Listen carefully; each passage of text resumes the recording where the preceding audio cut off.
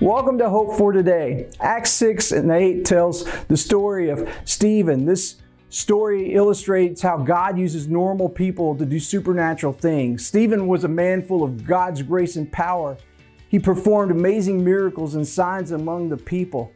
But one day, some men from the synagogue of freed slaves, as it was called, started to debate with him. They were Jews from Cyrene, Alexandria, Cilicia, and the province of Asia.